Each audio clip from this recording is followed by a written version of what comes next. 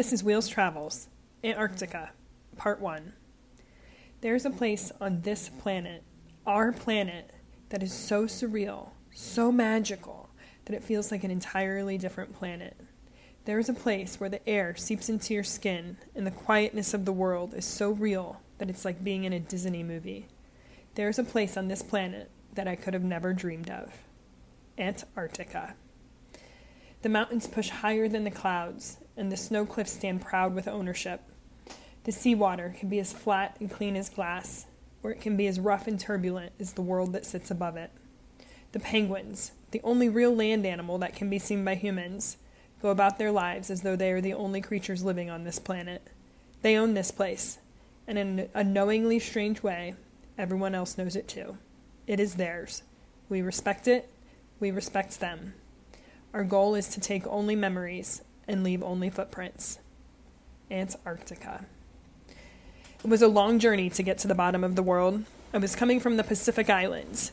22 hours of flying time to get to the U.S., where I would spend 3 days sleeping, repacking, and completely changing my mindset.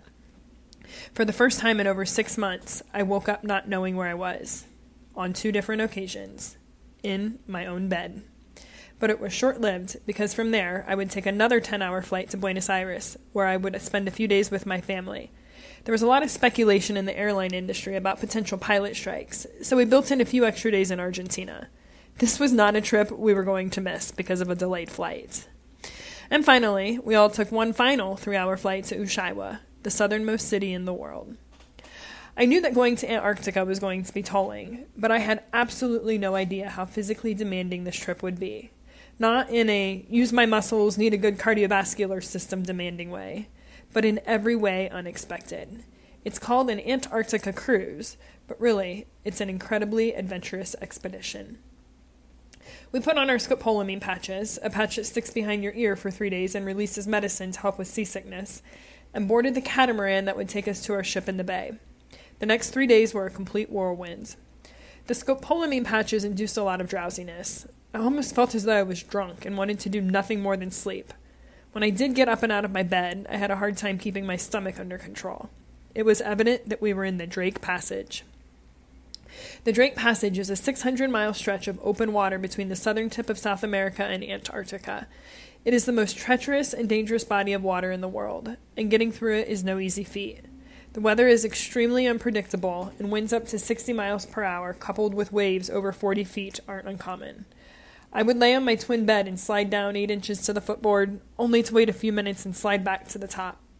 Tony was on the opposite side of the very small cabin, and I would watch him do the same. It became soothing to a point, and we learned to sleep through the ups and downs.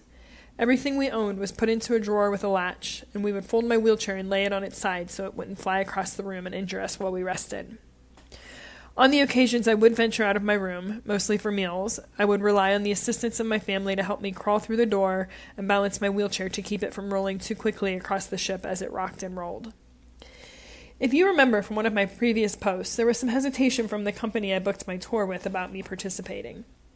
As such, I had a few meetings with the expedition team early in my trip, while things were still swaying, to discuss my capabilities. I cannot express enough to everyone reading this how absolutely incredible this team of people was. I met with the expedition leader, the kayaking team, the onboard physician, and many others. Every single staff member I met with had a "let's make this work for you" attitude instead of a "we don't think that's possible" mindset. They did it with smiles, and I credit them for giving me a once-in-a-lifetime experience. This group of around 30 people holds an immense responsibility for the roughly 135 passengers on board. They are the ones taking us out to explore each day. They are responsible for our safety. There are absolutely no medical facilities outside of what might be located on the ship in Antarctica. They are responsible for making sure we get the full Antarctica experience, seeking out wildlife, islands, icebergs, everything that everyone wants to see on the few days they are there. Adding in different physical limitations, fears, and expectations is just the icing on the cake for their already full plates. Again, having a crew that was so willing to take a few minutes to speak with me and give me every experience, like anyone else had, was incredible in and of itself. So after 3 days and 3 nights of sailing through the Drake Passage, watching nothing but water out our windows, we arrived in Antarctica. We were up and dressed at 5 a.m., walking on the outer deck of our ship when we first fell to Antarctica. Yes, we saw it, but it was more than seeing it. Antarctica is a feeling, all encompassed by every sense that our humanly bodies withhold. The temperature was cold and the air was crisp. There were few people awake and the noise of the engine had silenced. There was no pollution. There were no concrete buildings or streets or sidewalks. There was no light except what shone through from the clouds and the sun. Surrounding our ship were mountains so high they appeared to reach to the heavens. Some had a base of hard rock, and some appeared to be made of only ice and snow, the inside having been exposed only thousands and thousands of years ago. Floating along in the crystal waters were icebergs so big that they appeared to be islands themselves. The water was no longer turbulent, and everything was at peace. We had no connection to the outer world. Our internet was gone moments after we left Ushuaia. It felt as though we had just spent 3 days in a spaceship, being yanked and jerked around, and we had just landed on an undiscovered planet. Still, weeks later, I cannot believe that a place like this exists on the same floating sphere in our universe that I live on. How are we the creatures that get to have this place on our planet? And yet, we were just getting started. For the next 3 days, our crew would make hourly announcement with the plans for the day. And because the conditions in Antarctica are unpredictable and the weather can be volatile, the plans often change within minutes. We each listened intently as the morning and afternoon plans would take shape, and followed instructions to be sure we were able to participate in every activity we could. It wasn't uncommon to be sitting at breakfast, sipping on coffee, only to hear an announcement that we were to head to the mudroom and prepare for an outing in 15 minutes. On our first day, we did just as told. The announcement came on that we would be taking Zodiacs, small boats with about 6 air vestibules and a small engine, to an island. We headed to the mudroom where we finished dressing.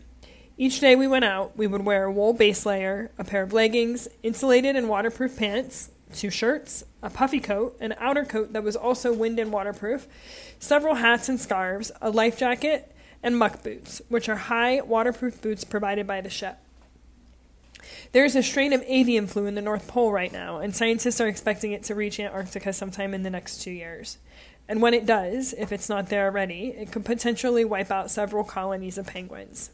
As such, it was extremely important for us to be biosecured. This meant that anything we wore outside of the ship had to be inspected in the days leading up to our outing. A crew member inspected each item, often vacuuming fuzz out of a Velcro on a jacket or waistline, and anything that would touch the ground in Antarctica had to be cleaned with a special liquid disinfectant. The muck boots served this purpose. Everyone stepped into a giant bucket of disinfectant as they left the boat and again as they came back on. It became quite an automatic process for us, knowing that one miss could wipe out an entire colony. Hundreds of penguins. We lined up in the gangway, waiting our turn to take the roughly 8 steps off of the ship and onto the Zodiac, which would hold a total of 10 passengers plus a crew member. I swiftly hopped onto my bum and bounced down the steps, sliding into the Zodiac quickly but safely. Everything was becoming a whirlwind. Just a few hours ago, we were swaying in the middle of the ocean, and now we were bundled up and sitting in the waters of Antarctica. The seasickness meds were starting to leave my body as I took the patch off, but the feeling my body had was something out of this world. We cruised along for a few short minutes, our guide giving a quick safety briefing, but most everyone peering through their warm gear into the vastness that was Antarctica, hardly hearing our guide's important message. We saw colonies of penguins on the islands surrounding us, each of them going about their day. Some would jump in the water, and we'd watch as they would swim, jumping up for air every few minutes. Others would waddle around, clearly on a mission, but heading into what appeared to be nothing more than another snow-covered mound. And then there were some that fought, usually males over a female. On a few occasions, we experienced 2 penguins mating, a male standing on the female's back. Yes, and this is how they mate, trying to balance with his short wings flapping every which way, and finally finding his place for a few seconds before ending the encounter. Surrounding and mixed throughout each penguin colony was a brownish-red snow, which I learned to discover was the penguin poo, red from the krill penguins live on. We pulled up to the landing spot, and everyone started climbing out of the Zodiac. They climbed, slowly, up a very steep incline that was quickly turning into a sheet of ice as more and more footsteps compacted the ice. I quickly realized this was not something I was going to be able to participate in. We had agreed that Julie, my incredibly athletic younger sister, would piggyback me during any land ventures. But this would be too much, and knowing there was limited medical care, it wasn't worth a sprained back or a hit head if we slipped and fell. I asked if my mom and I could stay in the Zodiac, and the expedition leader advised that it was no problem. We floated around in the waters nearby with the driver for about 10 minutes, seeing icebergs and animals and views that I wouldn't have gotten to see from land when she got a radio call saying they had figured out how to get me onto the land. We headed back, and there waiting was a young expedition guide, John, who put me on his back and carried me up the hill and over to a bucket where I sat for the next 30 minutes or so. Anytime a Zodiac goes to land, they bring along several buckets of equipment, water, food, warm tents, that can be used in the event the Zodiacs cannot make it back to the island and the passengers and crew need to stay for a few hours or potentially days. As I said, the weather is unpredictable, so being prepared is incredibly important. Nonetheless, I sat on this bucket and just took in every minute. I chatted with several of the staff as they came and went, also trying to take in as much as they could. We watched the penguins waddle about, looking out into the never-ending sea of ice and snow. And while it might have been cold, the emotions were warm and overbearing, and I don't remember being cold once in Antarctica. It just wasn't a feeling that was welcome there. I want to be able to express in words exactly how it felt to be in Antarctica, but I'm learning that it's not something I will ever be able to do. The pictures will never give this part of the world the justice it deserves, and my words will never be able to express the immensity of the emotions that come with it. There's so much to share about this experience, and I will continue to try, but please know that it is a place so unreal and so impactful that I, like the photos, will never be able to do it justice. Our time on the island ended after about an hour, and we loaded back into the Zodiacs. At the gangway, each person got off carefully and comfortably. I waited until the end and scooted on my butt, the 2 staff members on board helping me in the most professional way. We biosecured our boots, undressed in the mudroom, and gathered in the one restaurant on the ship for lunch. Everyone on board was chatty, and you could feel the energy in the room. This wasn't a fancy place. Most people had on leggings and wool hats, their cheeks red from the outdoors, but their smiles bigger than the room could handle. There was so much to share with the people who just experienced one of the most profound moments of their lives with you. Did you see that penguin? Oh my gosh, that iceberg was amazing! I can't believe how much snow there was. What a cool experience. It wasn't long before an announcement came over the loudspeakers. Attention kayakers, attention. If you are planning on kayaking today, please head to the mudroom and put on your dry suit. We will be leaving in 15 minutes.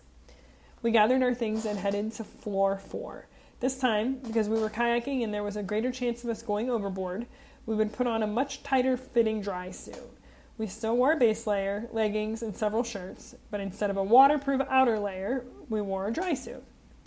To get to our kayaks, we loaded into a Zodiac that took us further away from our ship. Obviously, we didn't want to be kayaking near a ship large enough to navigate the Drake Passage.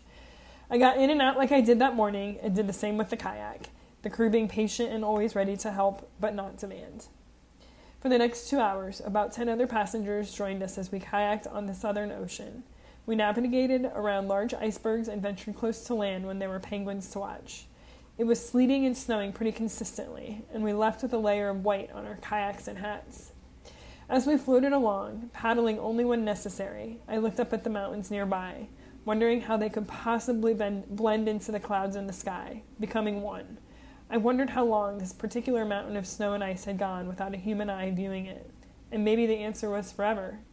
I sat in this kayak, so small and meaningless, watching a part of the world that felt so powerful stare down at me and surround me, and I wondered how something with so much power could also be so still and so silent. Perhaps that's what's so profound about the power of Antarctica. It's silence that leaves you breathless.